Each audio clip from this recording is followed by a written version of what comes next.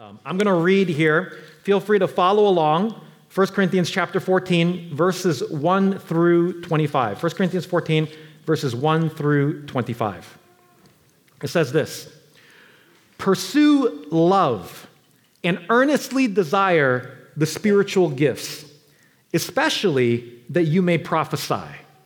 For one who speaks in a tongue speaks not to men, but to God, for no one understands him. But he utters mysteries in the Spirit. On the other hand, the one who prophesies speaks to people for their upbuilding and encouragement and consolation. The one who speaks in a tongue builds up himself, but the one who prophesies builds up the church. Now I want you all to speak in tongues, but even more to prophesy. The one who prophesies is greater than the one who speaks in tongues, unless someone interprets, so that the church may be built up. Now, brothers, if I come to you speaking in tongues, how will I benefit you unless I bring you some revelation, or knowledge, or prophecy, or teaching? If even lifeless instruments, such as the flute or the harp, do not give distinct notes, how will anyone know what is played? And if the bugle gives an indistinct sound, who will get ready for battle? So with yourselves. If with your tongue you utter speech that is not intelligible, how will anyone know what is said? For you will be speaking into the air. There are doubtless many different languages in the world, and none is without meaning. But if I do not know the meaning of the language, I will be a foreigner to the speaker, and the speaker a foreigner to me. So with yourselves, since you are eager for manifestations of the Spirit, strive to excel in building up the church. Therefore, one who speaks in a tongue should pray that he may interpret. For if I pray in a tongue, my spirit prays, but my mind is unfruitful. What am I to do? I will pray with my spirit, but I will pray with my mind also. I will sing praise with my spirit, but I will sing with my mind also. Otherwise, if you give thanks with your spirit, how can anyone in the position of an outsider say, Amen, to your thanksgiving when he does not know what you are saying? For you may be giving thanks well enough, but the other person is not being built up. I thank God that I speak in tongues more than all of you. Nevertheless, in church, I would rather speak 5 words with my mind in order to instruct others than 10,000 words in a tongue. Brothers, do not be children in your thinking. Be infants in evil, but in your thinking be mature. In the law it is written, by people of strange tongues and by the lips of foreigners will I speak to this people, and even then they will not listen to me, says the Lord. Thus tongues are a sign, not for believers, but for unbelievers, while prophecy is a sign, not for unbelievers, but for believers.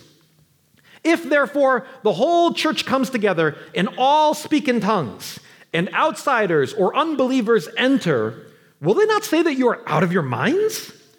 But if all prophesy and an unbeliever or outsider enters, he is convicted by all. He is called to account by all. The secrets of his heart are disclosed, and so, falling on his face, he will worship God and declare that God is really among you. Amen. Thank you, production team, for getting that up on the spot. Thank you so much. Wow, okay. We are really getting into the nitty-gritty here in chapter 14 of spiritual gifts, particularly of tongues, prophecy, interpretation of tongues. This started back in chapter 12, and it's gone all the way through chapter 14 here. We're not done. Next week, we still got more of chapter 14 to go through. But Paul is really getting into the nitty-gritty of these spiritual gifts, particularly today, tongues, interpretation of tongues, and prophecy. Now, I talked about this last week and the week before. At the end of chapter 12, Paul says to earnestly desire the greater gifts. He says that, right? And then, but before he gets into what he means by that, there is this interlude of 1 Corinthians chapter 13, an entire chapter devoted to love, because that love is not just about marriage. It's not just about, a husband and wife or whatnot, but he's talking about this is how we are to treat each other, and especially how we are to use the spiritual gifts. We're to use them in a loving way, because that's not what the Corinthians were doing. The Corinthians, to give the background again, they thought that tongues was the best gift because it seemed so supernatural. It seemed so spectacular. So there were those who spoke in tongues who were lifting themselves up above the other Corinthian believers and saying, I'm the best. I speak in the gift of tongues. Look at me. Your other gifts don't compare to what we have here, what I have, the gift of tongues. And Paul's saying, no. This is not how you use spiritual gifts. Spiritual gifts must be used in love to build up the body of Christ, to help others, not as an excuse to show off and show how spiritual you are. So after this whole interlude on love, and also, if I could add again, I believe, arguing that spiritual gifts are for today, or for the church now, spiritual gifts didn't end with the age of the New Testament church, because, as chapter 13 says, the prophecy and the tongues will end when the perfect comes. That perfect is not the Bible in its 66 books. It's talking about Jesus, the second coming of Christ, when we see him face to face. When that happens, we will no longer need prophecy and tongues. We won't need faith or hope, for that matter, because Christ will have returned. So gifts are for now. So after this long chapter 13 on love, he jumps back into it.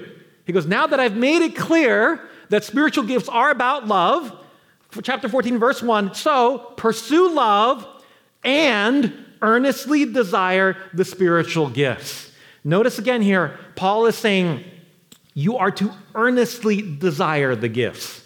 Hey, the Corinthians, they were totally misusing and abusing these gifts. But Paul doesn't say, therefore, stop using gifts. Gifts, look at what a circus is becoming in your Corinthian church. Stop gifts. It's charismania. Don't do that stuff. He doesn't say that. What does he do? He corrects them. He says, pursue love. Love is the way you use the gifts. You got that? Love. Now, earnestly desire the spiritual gifts. Pursue them. Brothers and sisters, and I believe what Paul is saying to us through the word today here is to pursue the spiritual gifts. They are for today.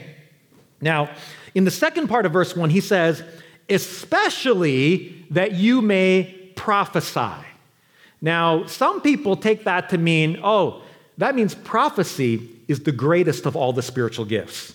If you want a gift, prophecy is the one you should go for. And I think maybe this is part of the reason why I think prophecy actually gets elevated in sometimes an unhealthy way in charismatic circles and, kind of conferences and of the prophets and things like that. Not that, I don't want to say they're all not good. There are good people in those things, but sometimes it gets elevated really high, maybe too high. Maybe there's a misinterpretation here of Paul thinking that this is the best gift. The reason I think Paul is saying that you should especially pursue prophecy is because relative to tongues, it's better. Especially tongues that is not interpreted. Why? Because prophecy is something that could be understood. So I'm gonna unpack this more. But Paul's not saying prophecy is the best gift. He's saying, guys, Corinthians, in terms of what you're doing right now, in just speaking tongues to everybody here and nobody understands what's going on, no, what you really want is prophecy. So the background, if I could paint a little picture, nobody knows for sure, but this is what I think is happening. They thought prophecy was the greatest gift, right? We kind of know that. What I think was happening was they were basically just trying to put their tongues on display. The church comes together, somebody comes up, and they start praying in tongues. In this language that nobody understands. This person is showing off his or her tongues. Everybody listens, nobody understands.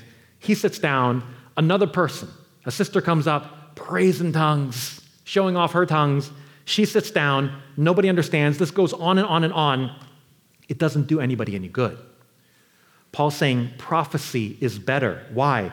Because it can be understood. Okay, that's what I think is happening here, the background. Now, before I move on, let me ask this question. What is tongues? Okay, what is tongues? When we hear tongues today, sometimes we get uncomfortable. We think like, oh my gosh, tongues. Ulysses, do we really believe that that's something for today? Is that really something that God wants the church to pursue? Absolutely, I believe so. But what is it? Well, in verse 2, Paul says, "For one who speaks in a tongue speaks not to men, but to God. For no one understands him, but he utters mysteries in the Spirit." First thing is, tongues is prayer. He says, you're speaking not to men, but you're speaking to God. Speaking to God is prayer. So first of all, tongues is a form of prayer. You are praying to God. The second thing is that it is not an earthly language. He says nobody understands him. I know there are some people who say, well, tongues, it could be French, it could be German, it could be Swahili, maybe it's some really esoteric dialect of some language in the world, or I don't think so. Paul says no one understands him. No one. No French person, no German person, no Swahili-speaking person. Nobody can understand him. Nobody with a dictionary. Nobody, because he's uttering mysteries in the Spirit. It is some type of Spirit-empowered prayer language to God that nobody understands. Some people may call it gibberish. I think that's a little bit unfair to call it that. It's a language that we don't understand. It may have content. I certainly think it does have content. But it is a language. It's not an earthly language. What does it do? Verse 4, it says, the one who speaks in a tongue builds himself up. So it is a prayer to God in the spiritual language that builds you up when you pray in it. So however God works, when you pray in tongues, it strengthens you, it encourages you, it builds you up in your faith, in your relationship with God. I don't know, in some way, it says you build yourself up when you pray in tongues. Also, Paul says in verse 5, now I want you all to speak in tongues. So here is something that Paul is saying, tongues is to be desired. Here, Paul says he wishes all of us speak in tongues. It's a desire that he has. This is, rather than something that we think is weird or something to be embarrassed of, Paul, the theologian, Paul, who wrote the lofty book of Romans, says that he wants us all to speak in tongues. In fact, in verse 18, he said, I thank God that I speak in tongues more than all of you. This, who many people consider the greatest theologian out of the New Testament writers, he says, I pray in tongues more than any of you. In fact, you Corinthians that are so into tongues, I actually pray more than you in that, in my prayer life. Same guy who wrote Romans, Galatians, Ephesians, Philippians, Colossians, all those books, he prayed in tongues a ton. Now, let me add this, lest our Pentecostal brothers jump in at this point. You see, Paul says he wants us all to speak in tongues. Therefore, tongues is something that everybody should have. And this is the Pentecostal theology of the second blessing theology that says, yes, when you become a Christian, everybody has the Holy Spirit, but there is this second blessing that we need, this power up from God. And it's called the baptism of the Spirit. And when you get filled with the Spirit of God in that way, you have a greater power of the Holy Spirit within you. And the evidence of that is you can speak in tongues. And I disagree with our Pentecostal brothers and sisters here. Chapter 12, verse 30, Paul made it clear through these rhetorical questions. Do all possess gifts of healing? No. Do all speak with tongues? No. Not everybody. People have different gifts. In fact, in chapter 7, verse 7, when he was talking about celibacy, he said, I wish that all were as I myself am. But Paul is certainly not saying the ideal church is a church filled with singles. And that, if you're married, you're going to come in, you're going to ruin our church. Get out of here, married folks. Paul says he wishes everybody were single. No, it doesn't mean that the ideal church is filled with only single people any more than the ideal church has everybody be speaking in tongues. Let me just add that for a moment there. Okay. Now, I'm going to quote Wayne Grudem several times today from his Systematic Theology, which I think is a great book here. He says this about tongues, which seems so strange maybe to so many of us. He says, we may wonder why God would give the church a gift that operates in the unseen spiritual realm and that is not understood by our minds. One reason may be to keep us humble and to help prevent intellectual pride. Another reason may be to remind us that God is greater than our understanding and that he works in ways that transcend our understanding. Finally, it is characteristic of much that God does in the New Covenant age that it is done in the unseen spiritual realm. Regeneration, genuine prayer, worship in spirit and in truth, the spiritual blessings that come through the Lord's Supper, spiritual warfare, laying up treasures in heaven, setting our minds on things above where Christ is. All these and many more elements of the Christian life involve activities that occur in the unseen spiritual realm, activities that we do not see or fully understand. In that light, speaking in tongues is simply another activity that occurs in the unseen spiritual realm, an activity we believe is effective because Scripture tells us it is, not because we can comprehend it with our minds. I think that's a pretty good explanation of the gift of tongues there. So, what is tongues? That's what tongues is. Hopefully that helps. Now, what is prophecy? What is prophecy? Again, another quote from Grudem here. Although several definitions have been given for the gift of prophecy, a fresh examination of the New Testament teaching on this gift will show that it should be defined not as predicting the future, nor as proclaiming a word from the Lord, nor as powerful preaching, but rather as telling something that God has spontaneously brought to mind. That's what prophecy is. That God brings something to your mind spontaneously through the work of the Holy Spirit that you then tell and report to other people, to the church, to whoever it might be in that moment. This is also Grudem's illustration here, a very simple illustration. Revelation coming into your head, not through a physical arrow or surgery, just God putting something in your mind, right? And that could be prophecy. I believe it could also be, in chapter 12, what we saw, word of wisdom, word of knowledge. It could be a vision, right? We see Old Testament visions a lot. God puts that in your mind, and then prophecy is you reporting what God told you. It's kind of like playing telephone, but with God, right? So God tells you something, and then you tell that message to other people. Very simple. It's as simple as that. And Paul says that what this does is it builds people up, it encourages them, it consoles them. This is why it's better than uninterpreted tongues. Now, this is not the only thing prophecy does, right? It's not only for upbuilding, encouragement, and consolation. It could be for correction. It could be for rebuke. We've got to be very, very careful with that. But, Agabus told Paul, he prophesied, says, you're going to go up to Jerusalem. If you go to Jerusalem, the Jews are going to hand you over to the Romans. They're going to tie you up and everything. And then all of Paul's friends said, Paul, please don't go, right? That's not encouraging. That's a downer, right? And then Paul says, no, I still got to go to Jerusalem. Like, there are different kinds of prophecy, but here the point is it helps people, okay? It builds people up, unlike what you're doing with tongues, Corinthian people. Unlike what you guys were doing with tongues.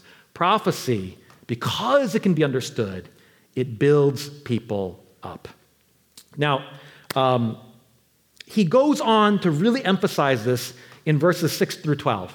Now, in these verses, he's talking about that illustration that I gave, where somebody comes and speaks in tongues, and then there's no interpretation, nobody understands what's going on, then the next person comes and does that, then the next person comes and does that. Maybe they're kind of like jockeying for position to be able to go up and share tongues with the community. And Paul says, if you do that and there's no interpretation, it's like playing music, but the notes are like all over the place.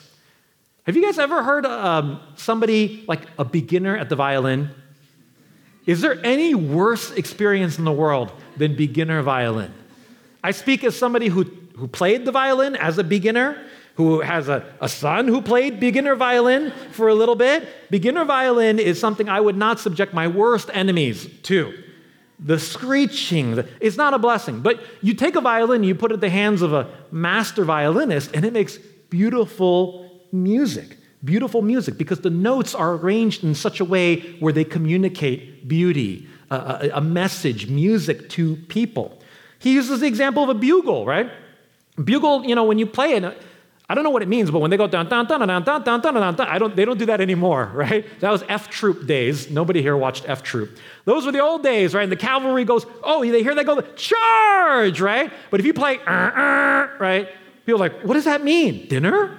What is that? Nobody knows. Paul's saying the instruments, the notes have to be in a certain way where they present a message. And if you don't do that, it doesn't do anything. It's no good. It doesn't help anybody. So he says in verse 12, since you're eager for manifestations of the Spirit, which is a good thing, strive to excel in building up the church, building up and encouraging the church. Now, therefore, what does he say? What does he say to do? Does he say, don't ever speak in tongues again? No. What does he say? Verse 13, he says, therefore, one who speaks in a tongue should pray that he may interpret. Okay, so what's happening here? Paul's saying, therefore, since when you gather together, intelligibility and understanding is important, if you're going to pray in tongues, you should also pray that the gift of interpretation would be manifested. Now, so I think what he's saying is here, you pray that maybe you yourself are the one who can interpret. So you get up and you pray in tongues, and then God grants interpretation. Wow, and I interpret that to the congregation. Or, as we shall see next week in the second half of chapter 14, somebody else with the gift of interpretation, as we saw from chapter 12 as well, may come up and interpret what was prayed in tongues. Paul's saying, pray for that. Pray that you can interpret, or that hopefully somebody else can interpret as well, so that becomes something that is understood. Now, I think this is the last one from Grudem. Definition of interpretation here. Once a message in tongues is interpreted, all can understand. In that case, Paul says that the message in tongues is as valuable to the church as prophecy. We should note that he does not say they have the same functions. For other passages indicate that prophecy is communication from God toward human beings, while tongues is generally communication from human beings to God in prayer, right? To God. Different directions. But Paul clearly says they have equal value in edifying the church. We may define the gift of interpretation as reporting to the church the general meaning of something spoken in tongues. Now, I just want to, this is so esoteric, right? And hey, if you feel like, well, this is kind of weird, how in the world does that work? I'm with you. I'm in the same boat as you. I did not grow up in churches that really pursued this or tried to practice this. I'm preaching this morning, okay? I'm going through the text here and what I see the Bible is saying. But basically what I think Paul is saying here, and when it's done right, somebody gets up. I don't know why they get up. Bible doesn't say. Maybe they just got up to pray in tongues and then they saw if there was interpretation. Or maybe they're thinking, I think God wants me to pray in tongues to the congregation because I think there may be interpretation here. Could be that. We don't know exactly. So this person gets up, prays in tongues, then waits. Interpretation may come to him or her. If not, maybe somebody else. The gift of interpretation works. The Spirit manifests in that way. Somebody else, Bob, goes, hey, I know what that means. Bob comes up and says, this was Ulysses' prayer. And then he prays that prayer in English. And then the congregation understands that prayer and they are able to say together, amen. Amen. They join in that prayer. They're able to agree with it. Now, why does God do this? Why does God do this? Prophecy, I can understand, right? Hey, I think God has a message for our church. He wants to encourage us. He wants to direct us. He wants to guide us. Here's what I think God is saying to us as a church. Why does God want us, if I'm reading this right, to interpret a prayer prayed to him for everybody else? Why does God want us to do that? This is what I'm thinking. Because, as it says here, God wants us all to say amen with that prayer. Okay. Now, hold that for a moment here. Jesus said in John chapter 14, verse 13, whatever you ask in my name, this I will do, so that the Father may be glorified in the Son. There are these teachings in the Bible that say, when you pray, God will do whatever you want. So we abuse that sometimes. We say, God, give me $10 million. Give me a Ferrari. Where is it, God? Your word's not true. Or, and branches of the church will abuse this and have the wrong theology. What does that mean?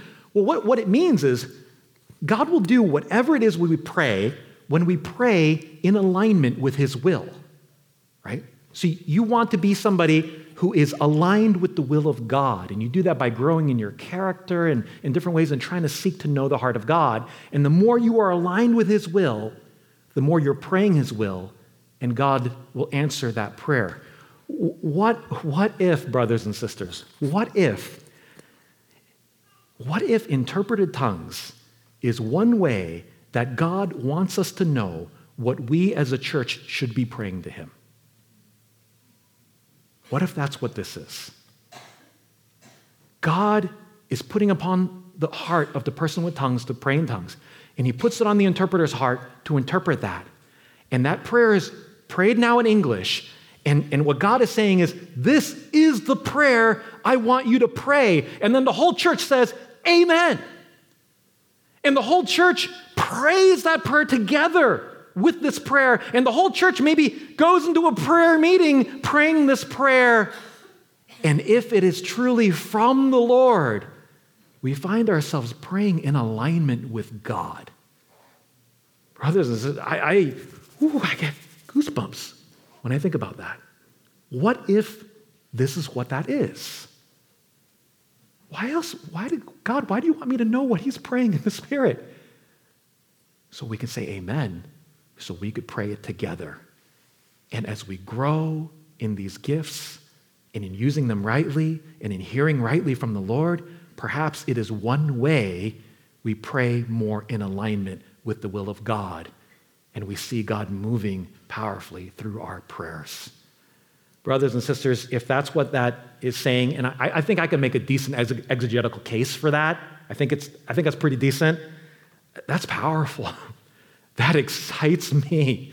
That makes me want to see this gift and want to see the prayers that God wants us to pray be revealed so that we can pray according to the heart of God. Wow, that excites me. Maybe that's how that gift works. So, moving on here, verses 20 through 25, a passage that many people have considered very confusing. I heard one pastor 20-something years ago, when he was teaching on this passage, he was so confused by this or whatever. He said, actually, I think this is one of the passages in the Bible where it may be wrong. Or they got the Bible wrong, or they wrote down the wrong thing, or it got lost in translation or something like that. But I think if we look at the context here, it makes total sense. It makes total sense. So, what is Paul saying here, again, about tongues and uninterpreted tongues? He says, in the law, and he's quoting from Isaiah 28. He says, it's written in Isaiah 28, by people of strange tongues and by the lips of foreigners will I speak to this people. And even then, they will not listen to me, says the Lord. Okay. Thus, tongues are a sign not for believers, but for unbelievers. While prophecy is a sign not for unbelievers, but for believers. What's Paul talking about here? There's a lot of confusion here about what this means. This is basically what I believe, and I think there's really good consensus about this now, or a lot of people believe this view, is that Paul is saying this. You know, in Isaiah, that quote was saying, Israelites, turn back to God. If you don't turn back to God, the judgment of God is going to come upon this nation. And Isaiah was talking about the Assyrian Empire. The Assyrian Empire came, took over northern Israel, destroyed it, took people into exile, if you remember that from the Old Testament. Isaiah prophesied about that. What was he saying? He's saying, if you don't Obey God, return to him, repent of your evil ways. What's going to happen is an invading army is going to come. And that army ain't going to be far off so that you can't hear them talking. Like outside your gates, outside your walls. They are going to bust into your cities. They're going to break down your wall. They're going to get right in your face, and you're going to hear them speaking in Assyrian. And if you can hear them speaking in Assyrian, that's bad news. That's really bad news. That means they're real close. They're real close. They're right here, right? That means you're being led away in chains and shackles, and the Assyrian soldiers are there talking amongst themselves about the Hebrew slaves that they took, and you can't understand them. It means judgment has come upon you. You can't understand them, and they're right in your midst. It's not a good thing. It's a sign of God's judgment. Paul takes this, and he connects it here with uninterpreted tongues. He's saying, guys, when you get up and you speak in tongues and there's no interpretation, nobody understands any of that, it's not a good thing. That's not a good thing. It's like you are a foreigner to the people listening to you. It's like judgment in some ways. There's a lack of understanding, lack of intelligibility. There's no building up. There's no communication. It's no good for nobody. It's no good for nobody. But, however, if you prophesy, if you speak in intelligible words, and if, according to the context of all the chapter, if your tongues is interpreted, then this becomes a sign for believers. What does that mean? The Christians gathered together here in English, for our context, English, what you're praying or what God is saying through prophecy, and we are encouraged. We're built up. And he even says that non-Christians, people who may not be Christians, if they're there, and God is truly speaking through prophecy or through interpreted tongues, that can even be a powerful sign to them that God is real. It says the secrets of their hearts are disclosed. It's like the non-Christian who comes in and they hear somebody share a prophetic word and they go, oh my gosh, it feels like God is speaking directly to me. Or how did you know that about me? It feels like you know me. This God knows me. And they fall on their face and they say, God is truly here. Prophecy, interpreted tongues, far from being something to be embarrassed about or something unuseful, can be an evangelistic tool as well when the power of God works in the community. That's what Paul is saying there. Brothers and sisters, this was a deep dive into tongues, prophecy, and interpretation. Let me, as we move into kind of like this wrapping up phase here, let me do two things. First, I want to make a case for continuationism, which means the gifts continuing today. Another way of saying being charismatic, but that's a loaded term, so we use continuationism. And then let me give a few applications. Now, there are a lot of people who are afraid that if there are things like prophecy, word of knowledge, word of wisdom today, if there's revelation from God, if you're saying God speaks today, it endangers the Bible. We already have God's word to us. We already have the Bible. What do you mean God still speaks today? No, we have the Bible. I mean, what are you saying? Are you saying that if God speaks through you in prophecy, it's like on a par with our Bible in authority? No, we're not saying that. That's the fear that we have of the disagreement that we have with the Catholic Church, right? The Catholic Church says that not only is the Bible our authority, but church tradition is also on par with the Bible in terms of the authority. And we say, no, it's only the Scripture that ultimately has that authority. Are you saying, Ulysses, then when God speaks and somebody claims that they're a prophet, that, man, it's going to erode the authority of the Bible? No, we're not teaching that at all. Paul teaches that these revelations, prophecy, word of knowledge, interpreted tongues, all of these things are not guaranteed this is the word of God. That's why we don't say, thus saith the Lord. We could be wrong. We could be wrong. This is why in chapter 14, we'll see next week, he says, when somebody prophesies, let others weigh what is said. In other words, evaluate it. Evaluate it. Make sure that it's, pray about it. See if that's right. If somebody comes to you and says, hey, you are supposed to marry that person, you can go, oh, thank you very much. Let me weigh that. Let me weigh it with my church. Let me go talk to my elders about that. Let me pray about that. Thank you very much. You don't need to be like, oh my gosh, no, not her. No, God, are you sure it wasn't her? Or whatever. No, that's not what we're saying here. Look, what are we saying? What are we saying here? Okay, let me give you an example from real life here, if you would humor me for a moment. What are we saying about these gifts? Okay, revelatory gifts, prophecy, word of knowledge, word of wisdom, things like that, visions. We are saying they're extra biblical. Okay, meaning they're not found specifically in the Bible. Like if God tells you, hey, go share the gospel with that person. Can you show me in the Bible where it says show me where it says I need to go share the gospel with that person, Joe, over there right now? It doesn't say that in there, right? It doesn't say it. So these are extra biblical things, right? They're not specifically in the Bible. We do believe that they're authoritative. Now, before you fall onto the floor, what we mean by that is we really do believe it's God speaking, okay? If it truly is from the Lord. So if God is speaking, we should obey it, right? Okay. Now, before you fall on the floor, we are also saying that it's fallible. We could be wrong. We might not have heard right. It might not have been God. It might have been last night's pizza. It might have been my own internal desires. It might have been something else. This is why it must be weighed. It can never, ever contradict Scripture. We have certain rules, but we believe that this is the way gifts work today.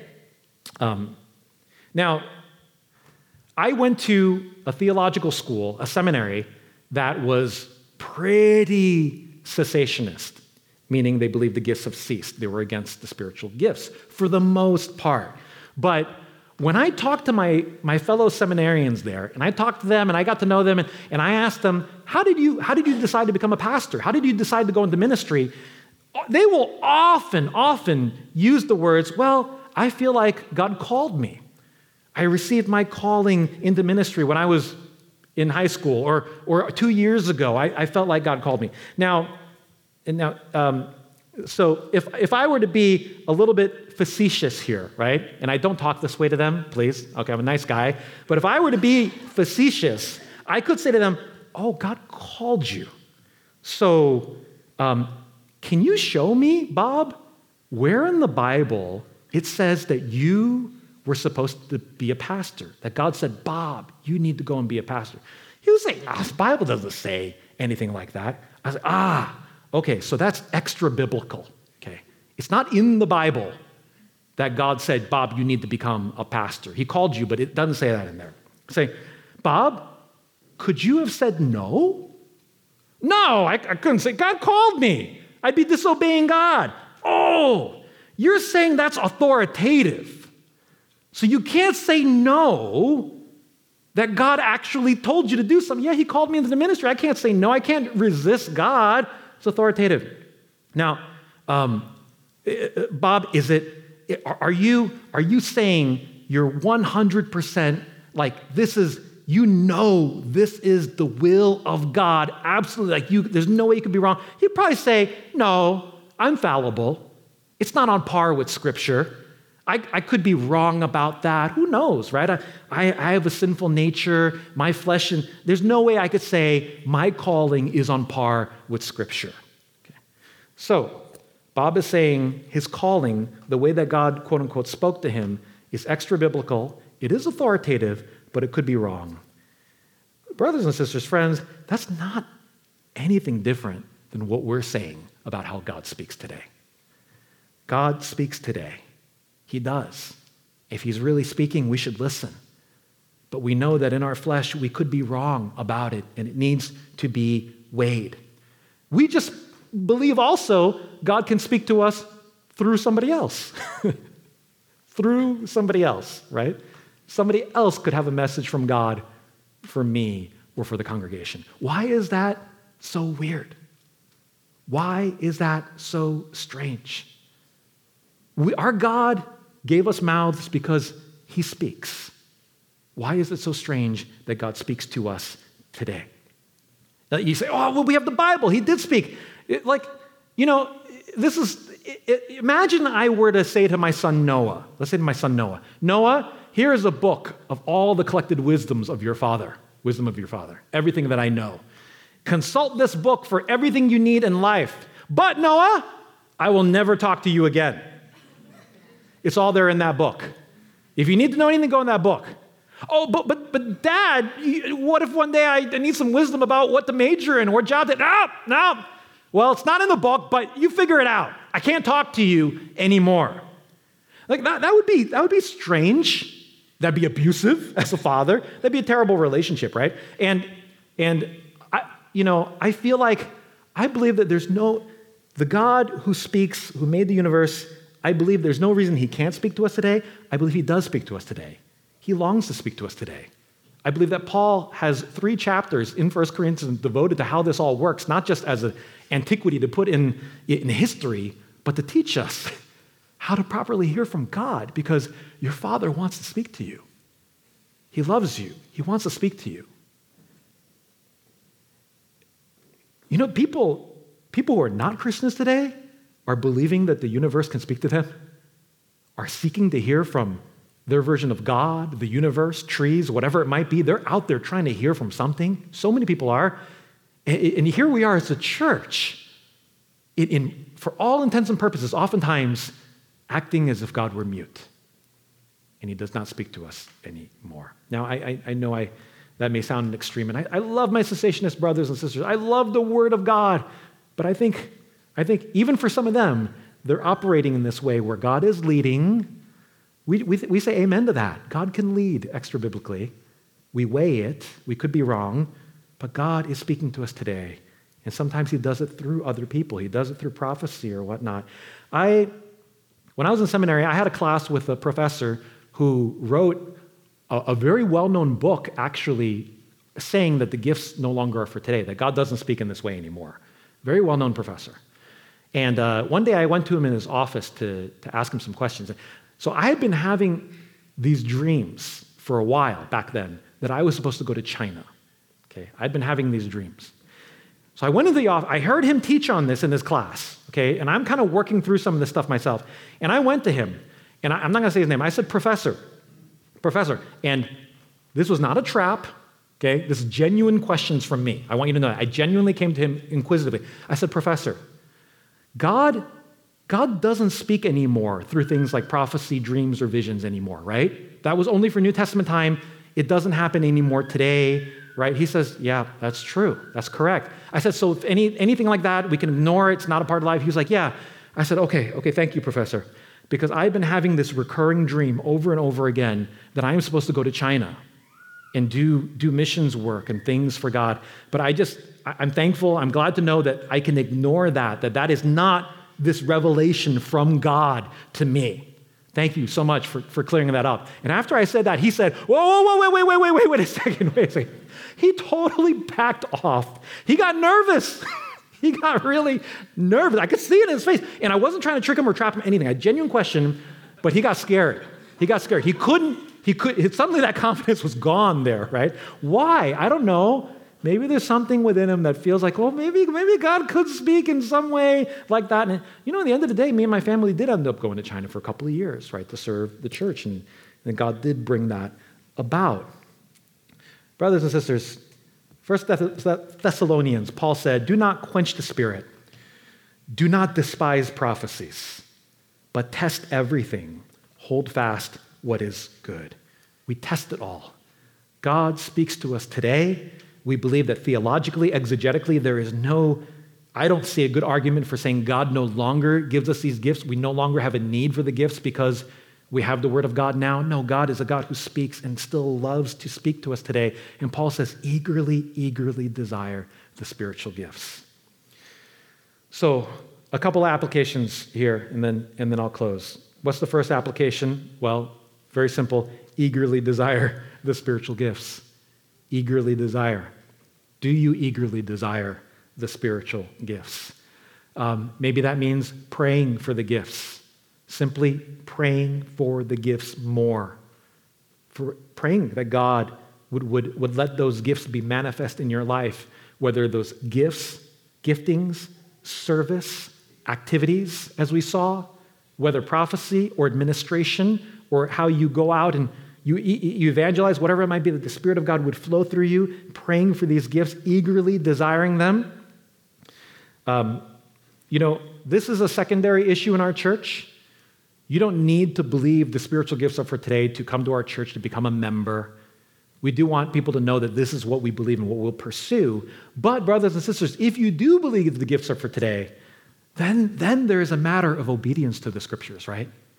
If you do believe, if that is your conviction, as certainly it is for me, then this is something we are to pray for. Maybe some of you used to pray in tongues, but then you stopped for whatever reason. I've heard this multiple times from different people, from some of you in our church. Maybe an application of this, you're going to go back home, you're going to go into your prayer closet, and you're going to start praying in tongues again.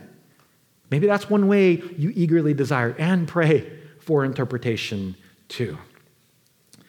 Brothers and sisters, just because you may feel like you don't have any spiritual gifts right now doesn't mean you've missed the boat. God has distributed gifts to each person.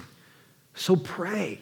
Pray that those gifts would be revealed and that God would manifest himself in you through the gifts. I would say eagerly desire. And as a church, brothers and sisters, I don't know how all this is going to work out for us. And I'll talk about this more next week too. But if God has given us these gifts and if they are good, we should pursue them and not be ashamed of them.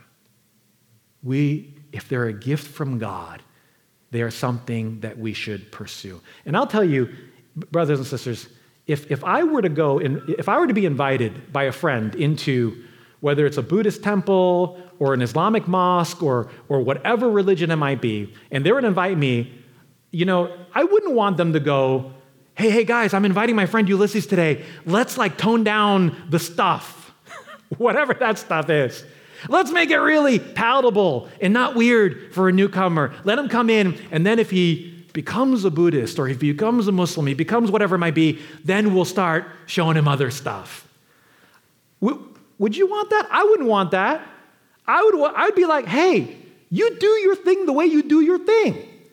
Let me see the real deal, and then I will decide if I think that's something that I want to follow or something that I want to believe in. That's what I would want. I wouldn't want Buddhism light. I wouldn't want Islam light. I would want the real thing. Show me what it is you believe, how you live, and let me decide. And I believe it's that as church, if God has given us certain gifts, we should pursue them with all of our heart. And if they are from the Lord and for now, which I believe that they are, even non-believers at times will fall on their face. The secrets of their heart will be disclosed, and they will say, God is truly among you. That's what it says here in the Scriptures. Second application, and here this is a bit more general, but just as Paul here was saying, there's certain things that you do in private. You go home, you pray in tongues for hours and hours and hours, and it builds yourself up. But when you come together as a church, your goal should not just be about yourself. Your goal should be to build up your brothers and sisters. That should be your mentality. And I think that there is an application there to consumer mentality when it comes to church. Many of us, maybe some of us, we think this way. Yes, in my prayer life, it's about me. I pray that God would bless me. And we come into the church in the same way. What can this church do for me? Do I like the message?